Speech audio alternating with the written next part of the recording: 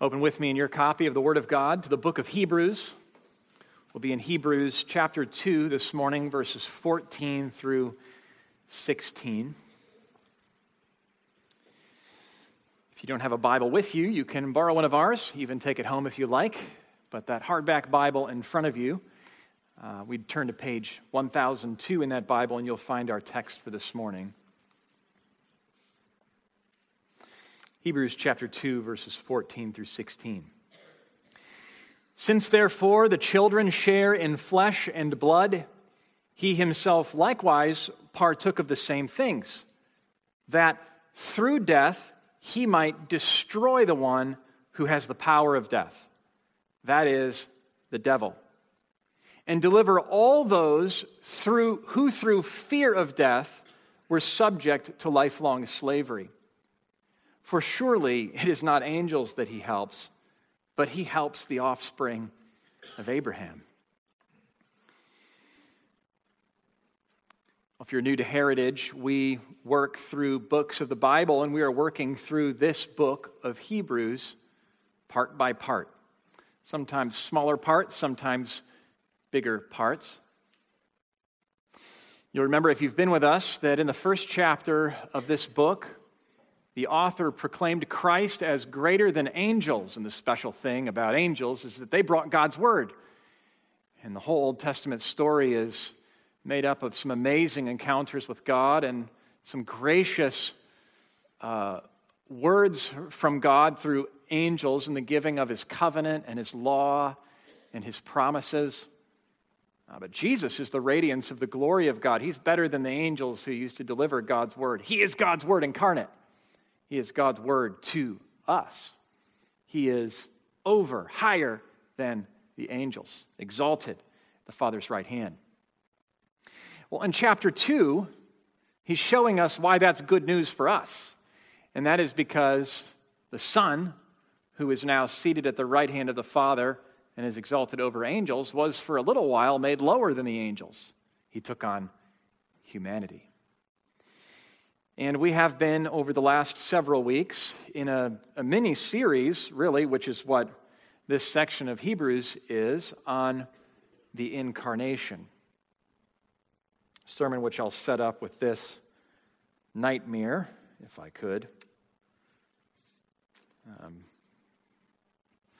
Pascal, a French philosopher from the 1700s, offered up this picture. Imagine a number of men in chains, all under the sentence of death, some of whom each day butchered in the sight of the others. Those remaining see their own condition in that of their fellows. And looking at each other with grief and despair, they await their turn.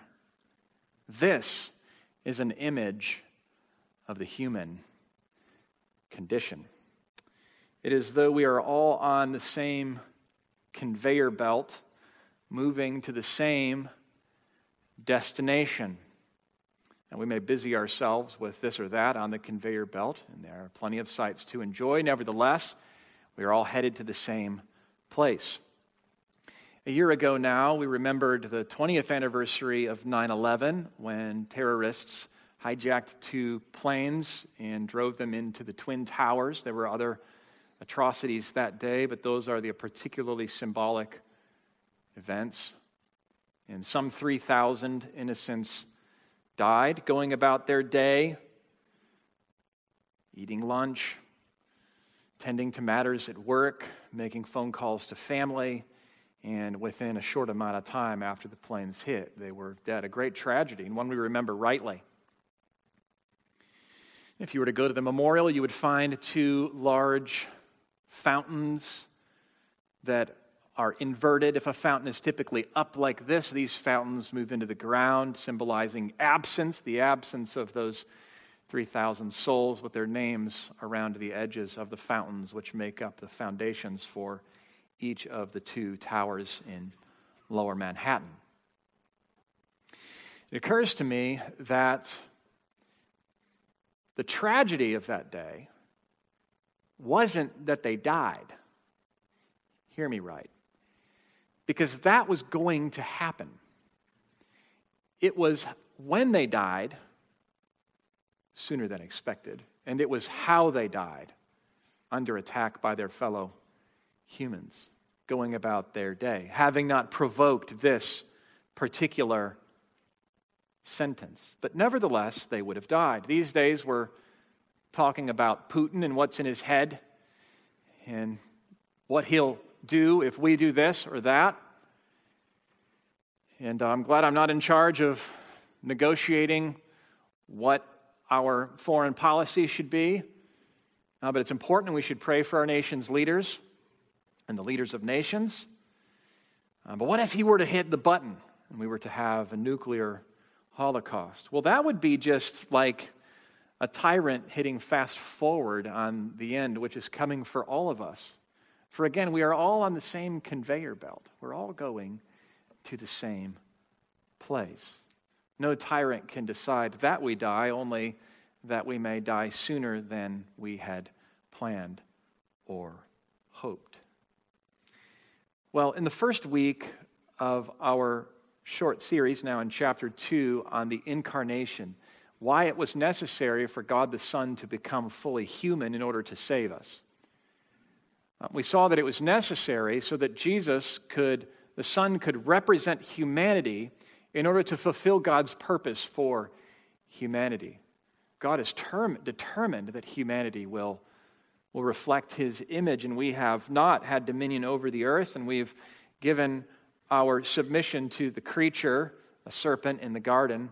But Jesus comes as a new Adam, and He obeys perfectly, and through His obedience, He fulfills God's purpose for humanity. Last week, we saw that the Son comes to identify with us personally in order to bring us into that purpose, in order that He might bring many sons into glory. And just as God delivered His people through the waters in the Exodus, so God brings us out of our Egypt, out of death and the sentence of death, and into His purpose for us of glory.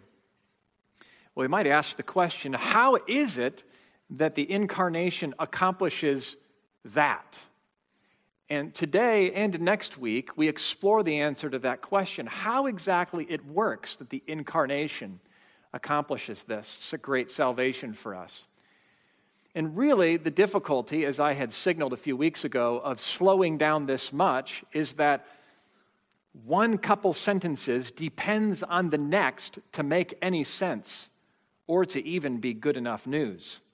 And that's the case here. I'm going to preach this passage, but I'm going to have to pull a little bit from next week. I want to preach next week this week, and yet we'll hold some of our cards. And next week will be a kind of a capstone where each of these weeks has been leading so far. That purpose that the incarnation, that God was pursuing in sending the Son, without which no other purpose would be accomplished. But this week we're focusing on verses 14 through 16.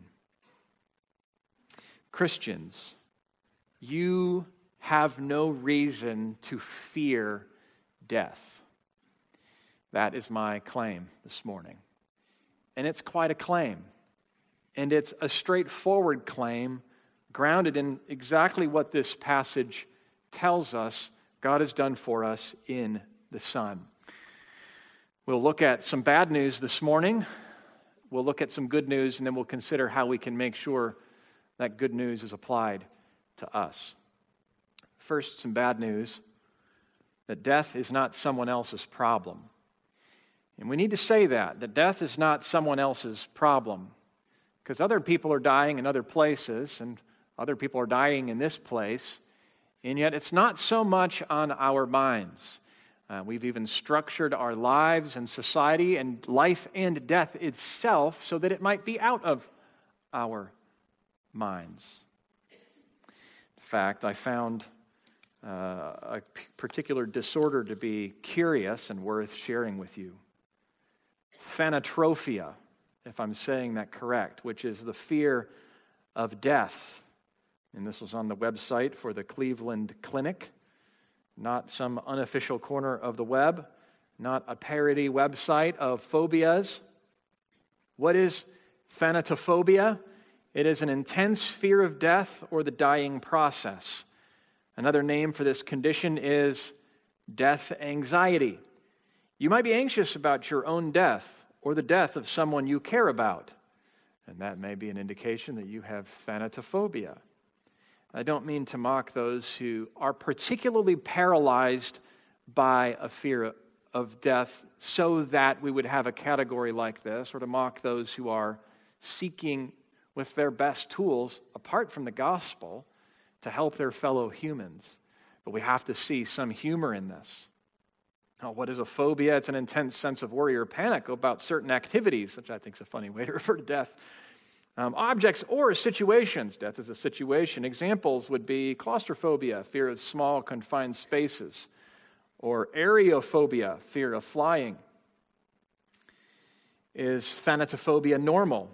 Well, it's natural to feel some sense of worry about death or dying. After all, it's normal to fear the unknown. You might think dying will be scary, painful, or lonely.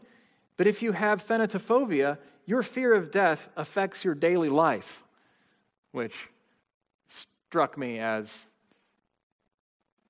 a curious way to put it. How are we not all one of these?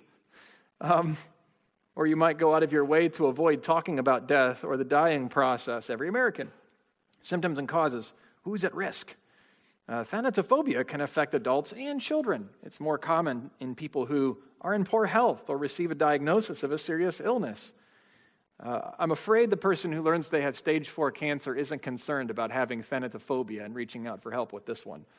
The person who doesn't have religious beliefs, understandable, feels a sense of dissatisfaction with their life or has low self-esteem, or has parents or loved ones who are elderly or dying, and the article goes on for diagnosis and tests and how to prevent it. And there's really no way to prevent a fear of death as it's described on this page. No, death affects us all. It affects us all every day. And that fear is no disorder. It is a proper orientation to the matter at hand. We're going to reflect on death with 3 words this morning in this section of our sermon. 3 words in our passage: power, fear, and I can't read my second word. So we're going to get to it, though, because I understand everything else that I've written.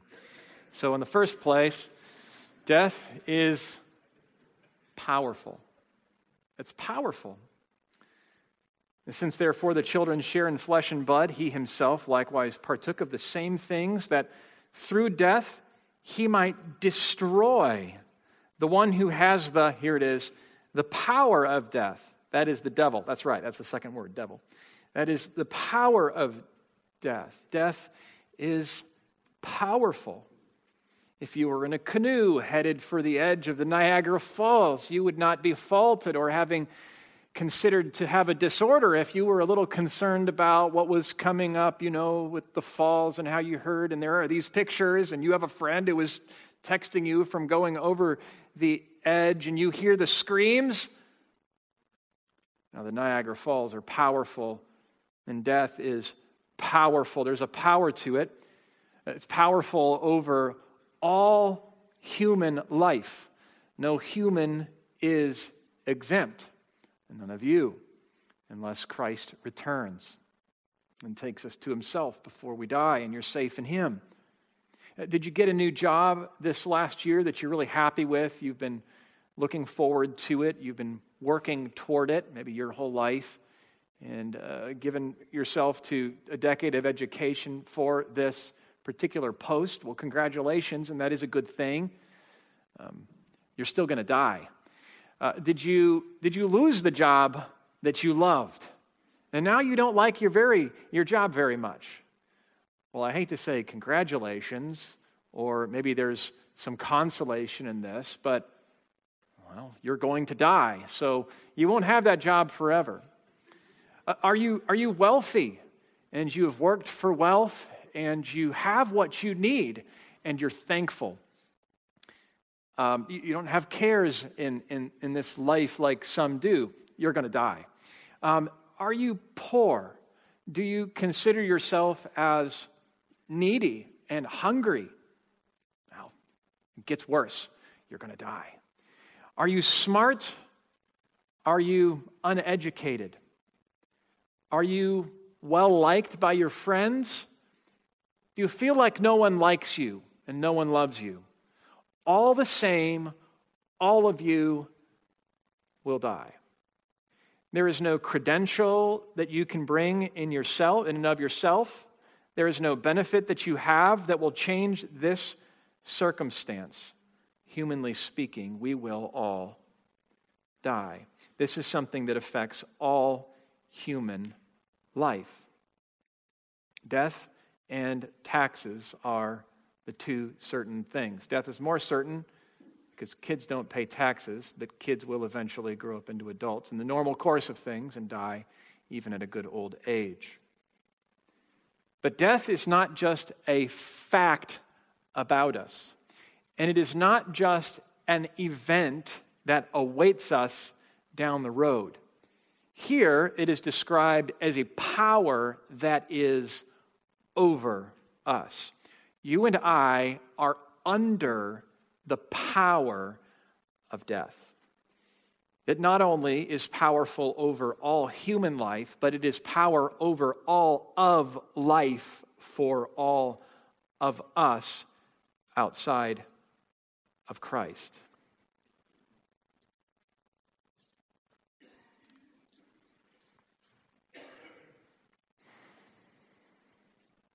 We find ways to distract ourselves from this matter.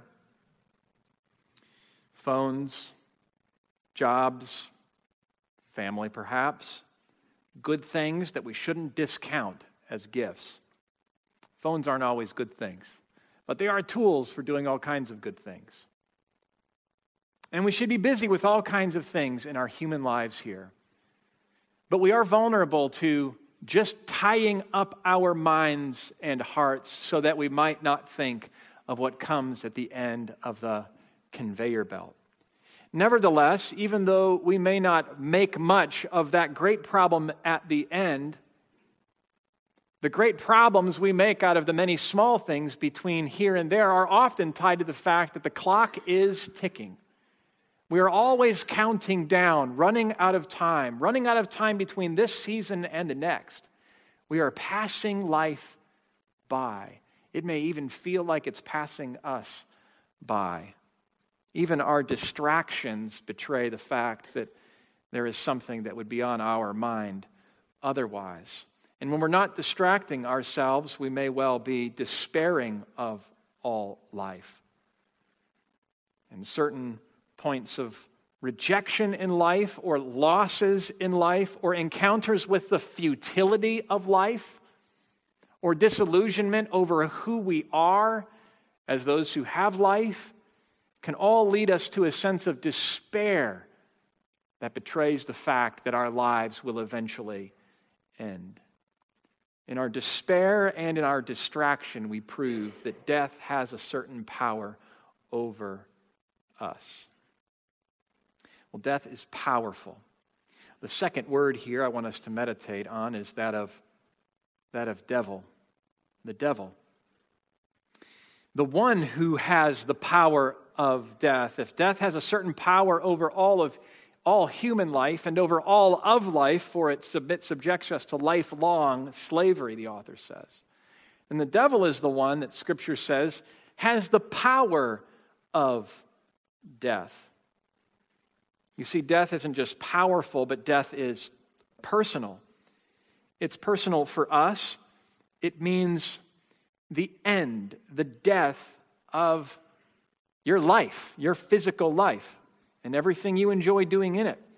It's the death of your relationships, your best relationships, your family relationships, your friendship, your friend group. It's the death of that.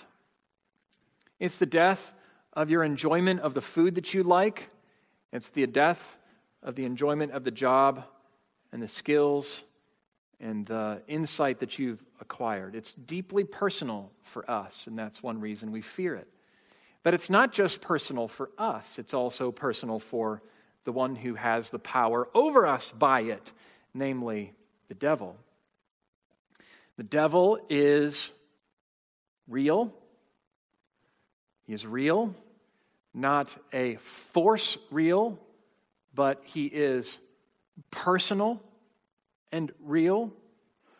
It is possible to blame everything on the devil and to externalize all of your problems and your sins on the devil. We need not do that. We can simply mirror the way the Bible talks, and we are spoken to as those who are guilty of our own sins. Nevertheless, here is the devil who is said to have the power of death over us. And so we shouldn't make too much of him, if I could say that, but neither should we make too little of him and underestimate him. His power over us in death, his possession in a sense of the power of death, which wields a certain slavery over us, is real. Real enough that God the Son came as a man to deal with this, and so we ought to take it seriously ourselves. The devil is real, and he is evil. His intention is your harm. His intention is your misery, and he loves death. Long to die?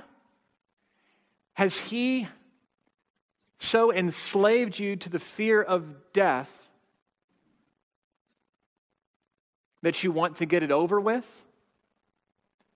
Has he so corrupted your mind and enticed you into sin and evil thoughts against God that you would insult God by taking your own life and so pleasing God's enemy, the devil?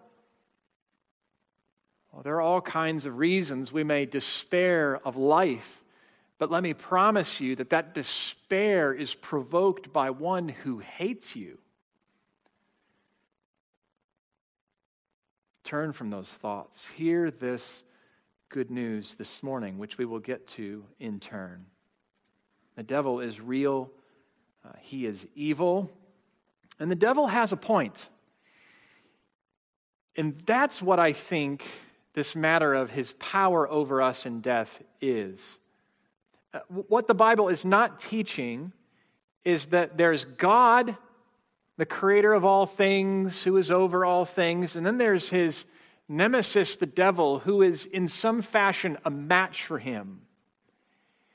And he's in a massive negotiation or tactical fight in which he plans to and hopes to come out ahead, and may come out ahead because he's stronger and bigger and he's God.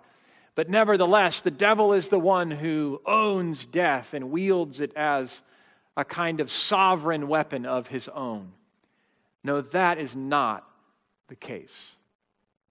So what does it mean that Jesus destroys the one who has the power of death, the devil, that the devil has the power of death?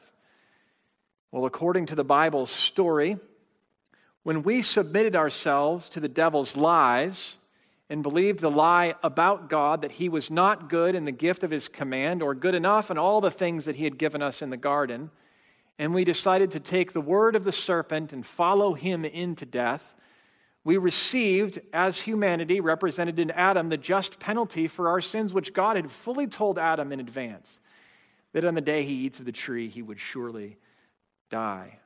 And so humanity began to die. And so every human since dies.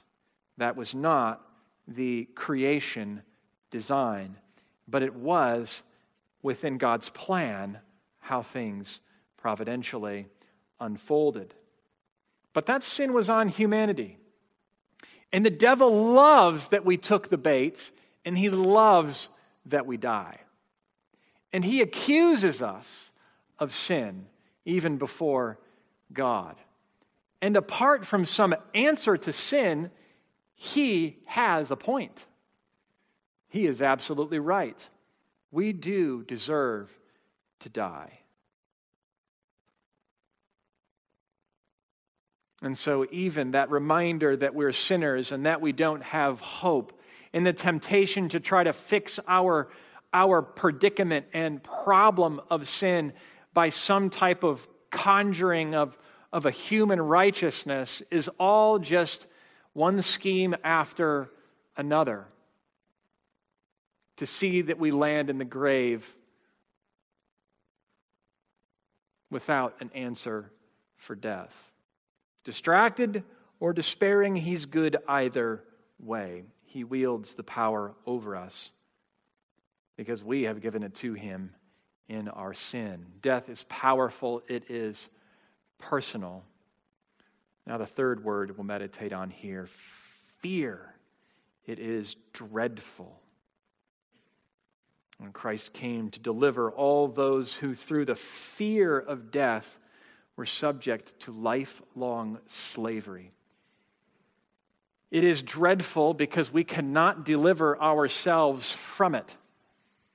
I got a text message from my mom this week. Hey, the SpaceX thing is flying over Missouri. We should hear it at this time. It should be over wherever you're at around this time, and it'll land and let the kids know. I'm like, missed that. Wasn't paying any attention. We'll get home a little too late. Someone else went into space and came back safely. It's pretty amazing. We can do all kinds of things. And Elon can make plenty of promises he can probably keep. But we cannot deliver ourselves from this one. Death awaits us with all of the deaths I have mentioned. But the great terror and dread in death is not the fact of death, the event of death. It is the fact that we know we deserve it. Deep down, we know we deserve this fate. Because of our sin, because of our self-righteousness, the clock is ticking. A fear of death and a lifelong slavery to that fear is a good way of describing humanity in all of our restlessness. With every death, it is as though we are marching toward our own end. With every obituary and every funeral, even every ache and pain, we are reminded that that is where we are going. The conveyor belt moves along. So friends, death is your problem, and there is nothing that you can do about it. It has been said that life is like a murder mystery in which we ourselves turn out to be the victims. We could also say the murderers to some extent. And this passage tells us all of this. But this is not why this passage is here, to tell us about death. God did not give us the Bible to judge us. We are judged by it, but that is not why this passage is here. There is bad news that we've explored under the surface of the passage, but on the surface of the passage is very good news. And while death is not someone else's problem, it is a problem that is familiar to and belongs to you and me. Jesus made death his problem. Only passages ago, the author of this letter told us to pay much closer attention to what we have heard and not neglect the great salvation that we have been given. And so this passage is another exercise in not neglecting our great salvation and of paying attention to our great salvation that we might not drift away from our Lord. And we'll meditate on the rest of this passage in 3 steps and 3 words like we did. The word partook, the word destroy, and the word deliver. And for those of you who take notes, and you don't need to take notes, I'm actually going to work in reverse order. So if you already wrote them down, well, slow down a little bit. Sorry about that. So first, deliver. Deliver.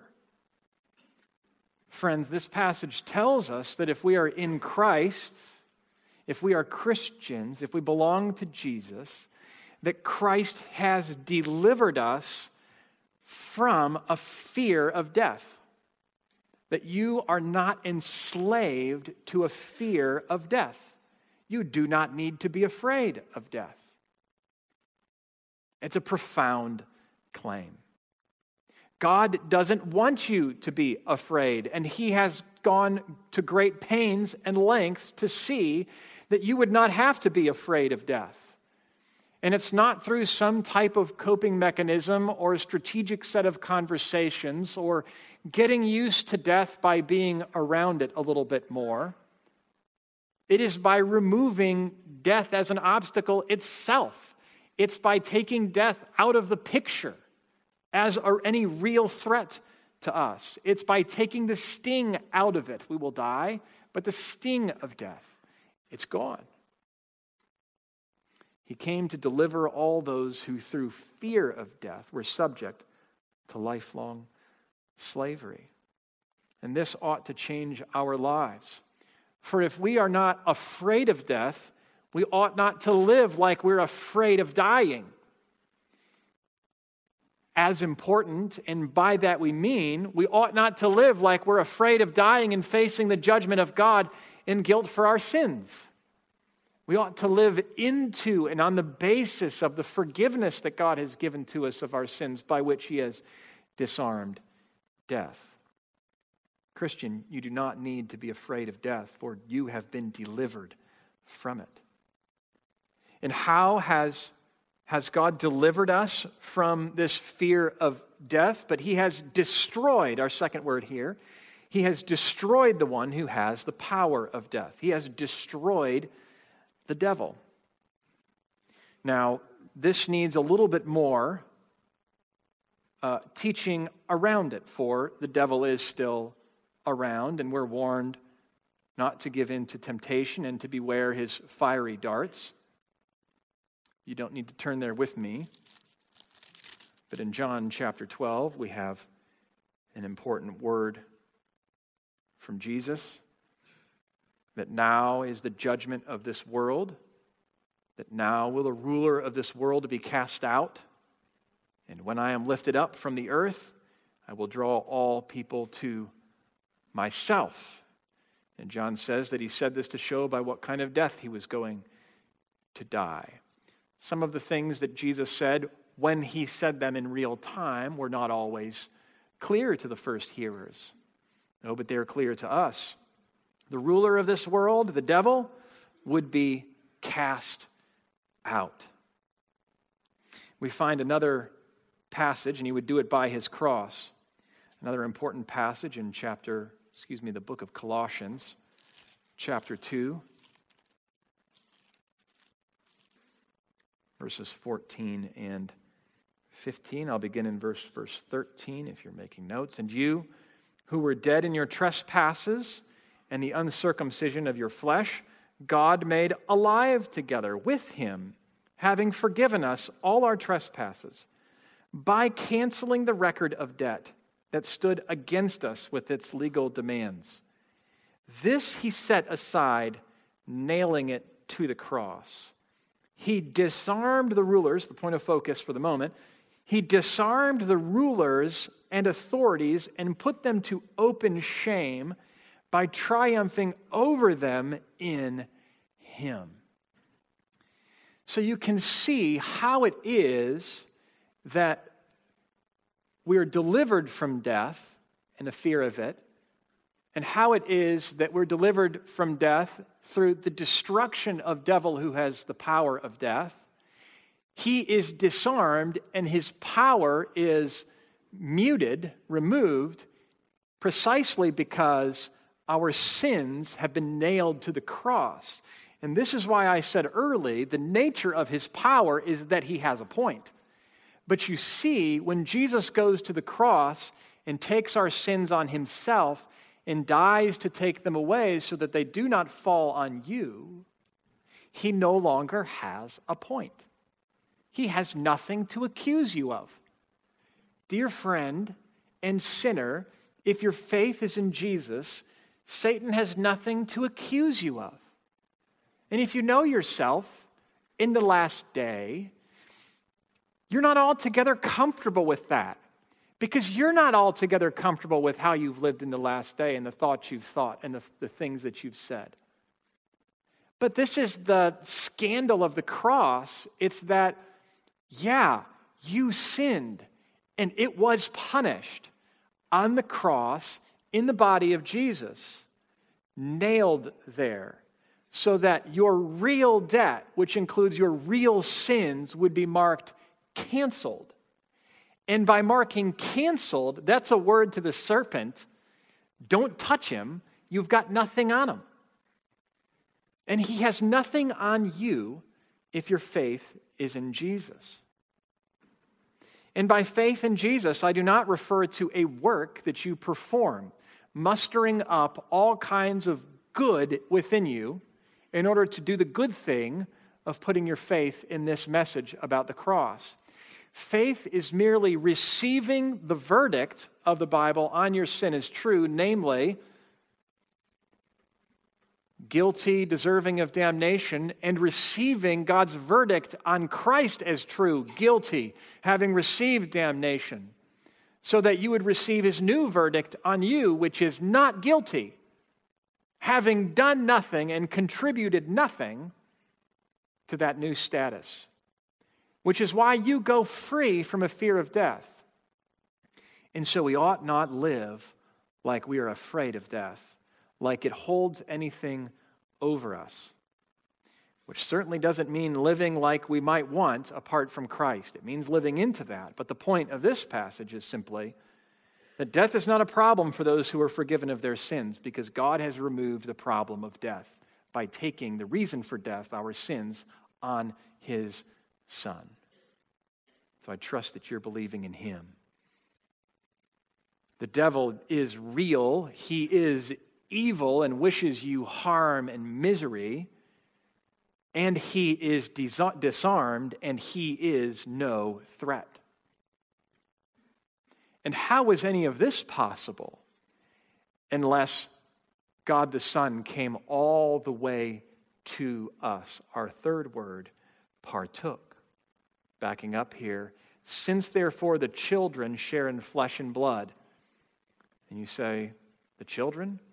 Yes, God's children, broadly humanity, perhaps more narrowly in this paragraph, those who belong to him, fully human, to save us, those who are his, he himself likewise partook of the same things.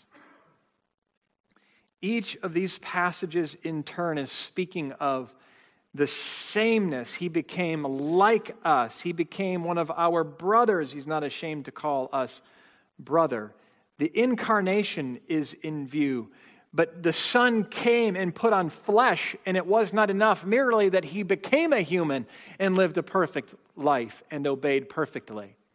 For then perhaps that purpose of fulfilling God's purpose for humanity would be achieved. But he couldn't bring us into it unless he does something about our sin and our guilt, which he has, by destroying the one who has the power of death, the devil.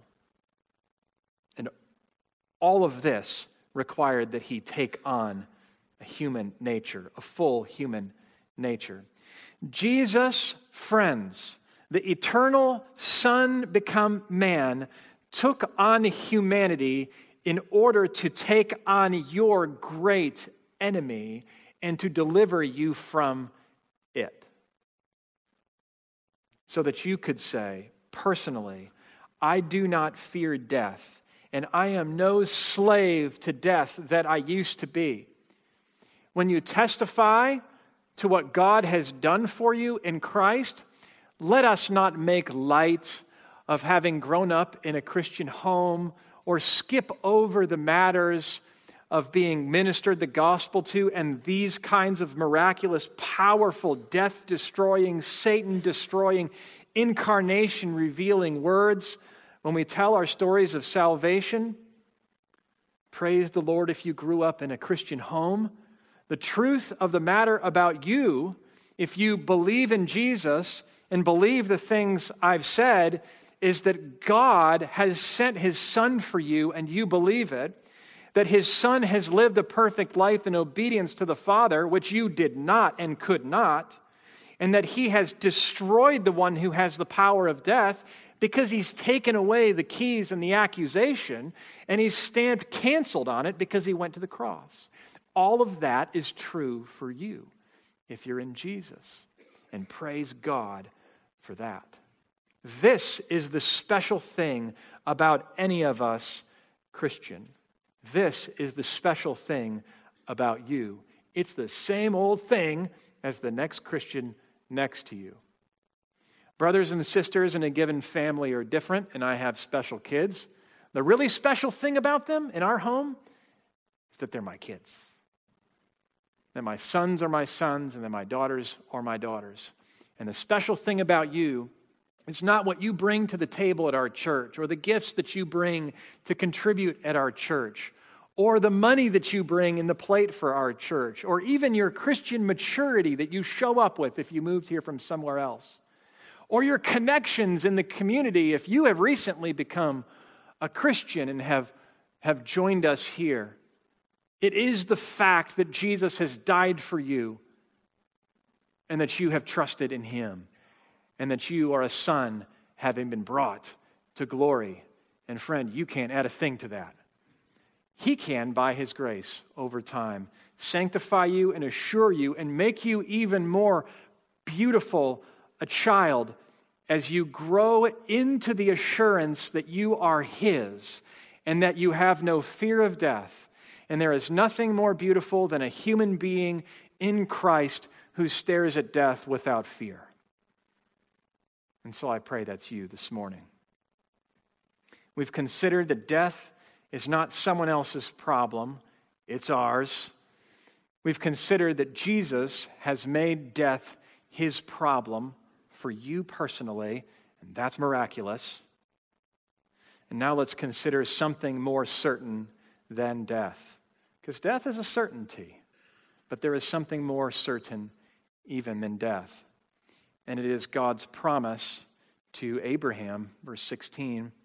For surely it is not angels that he helps, but he helps the offspring of Abraham. Now you might get distracted here and say, well, why doesn't he help angels? Doesn't he like them? Well, that's not the point. He doesn't help angels in the way that he helps us if we're in Christ, if we're offspring of Abraham. What is this? What is this that he's promised to the offspring of Abraham, to Abraham? Well, in Genesis chapter 12, he promised to bless Abraham and his offspring. Now, who is Abraham? But a man dead in his sins, worshiping another god from Ur, not looking for God, not interested in the one true and living God.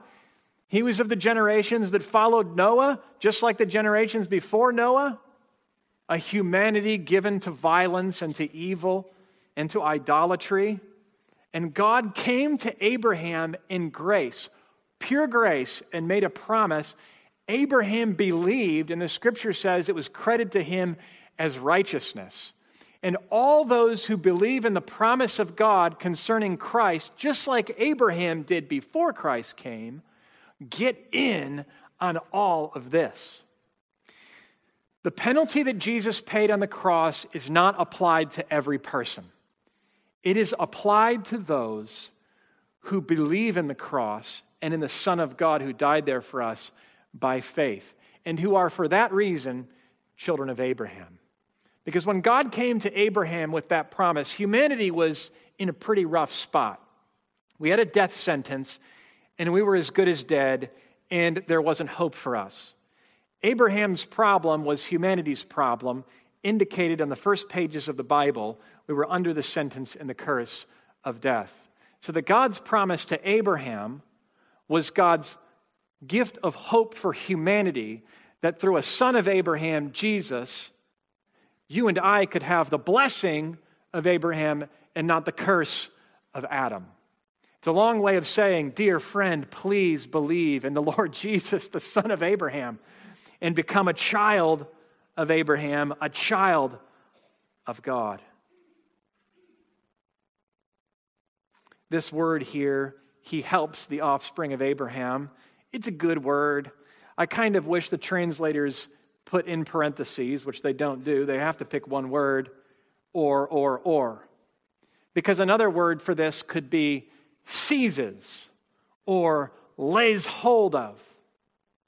So in the same way that God came to Abraham out of the darkness, he brought light to Abraham in a word. He comes to us and he arrests our attention. He seizes us and lays hold of us, and he saves us. As he did with Abraham's immediate descendants, he came to them and delivered them and laid hold of them and brought them into Egypt. So he lays hold of you and me, and he brings us through death into heaven, as sure as he brought Israel through the waters at the Red Sea and at the Jordan.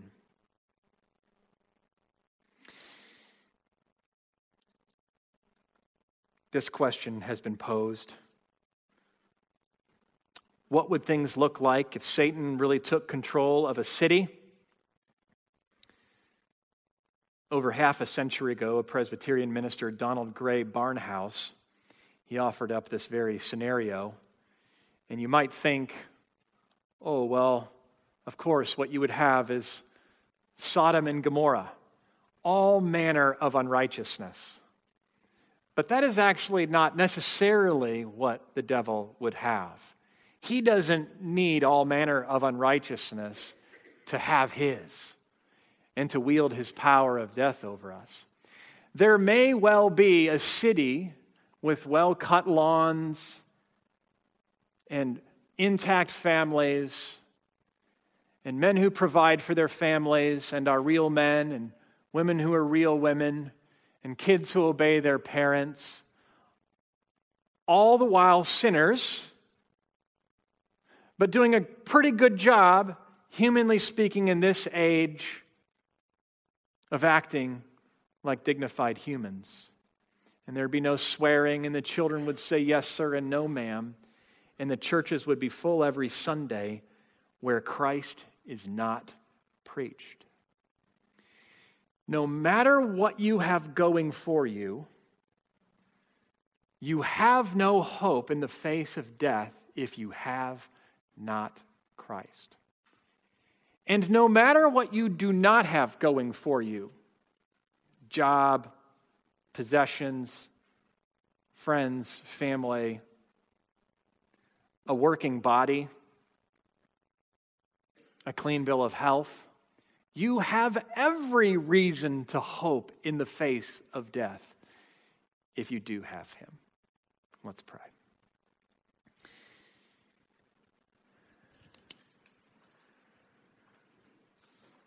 Oh, Father, we thank you for this message concerning our great problem.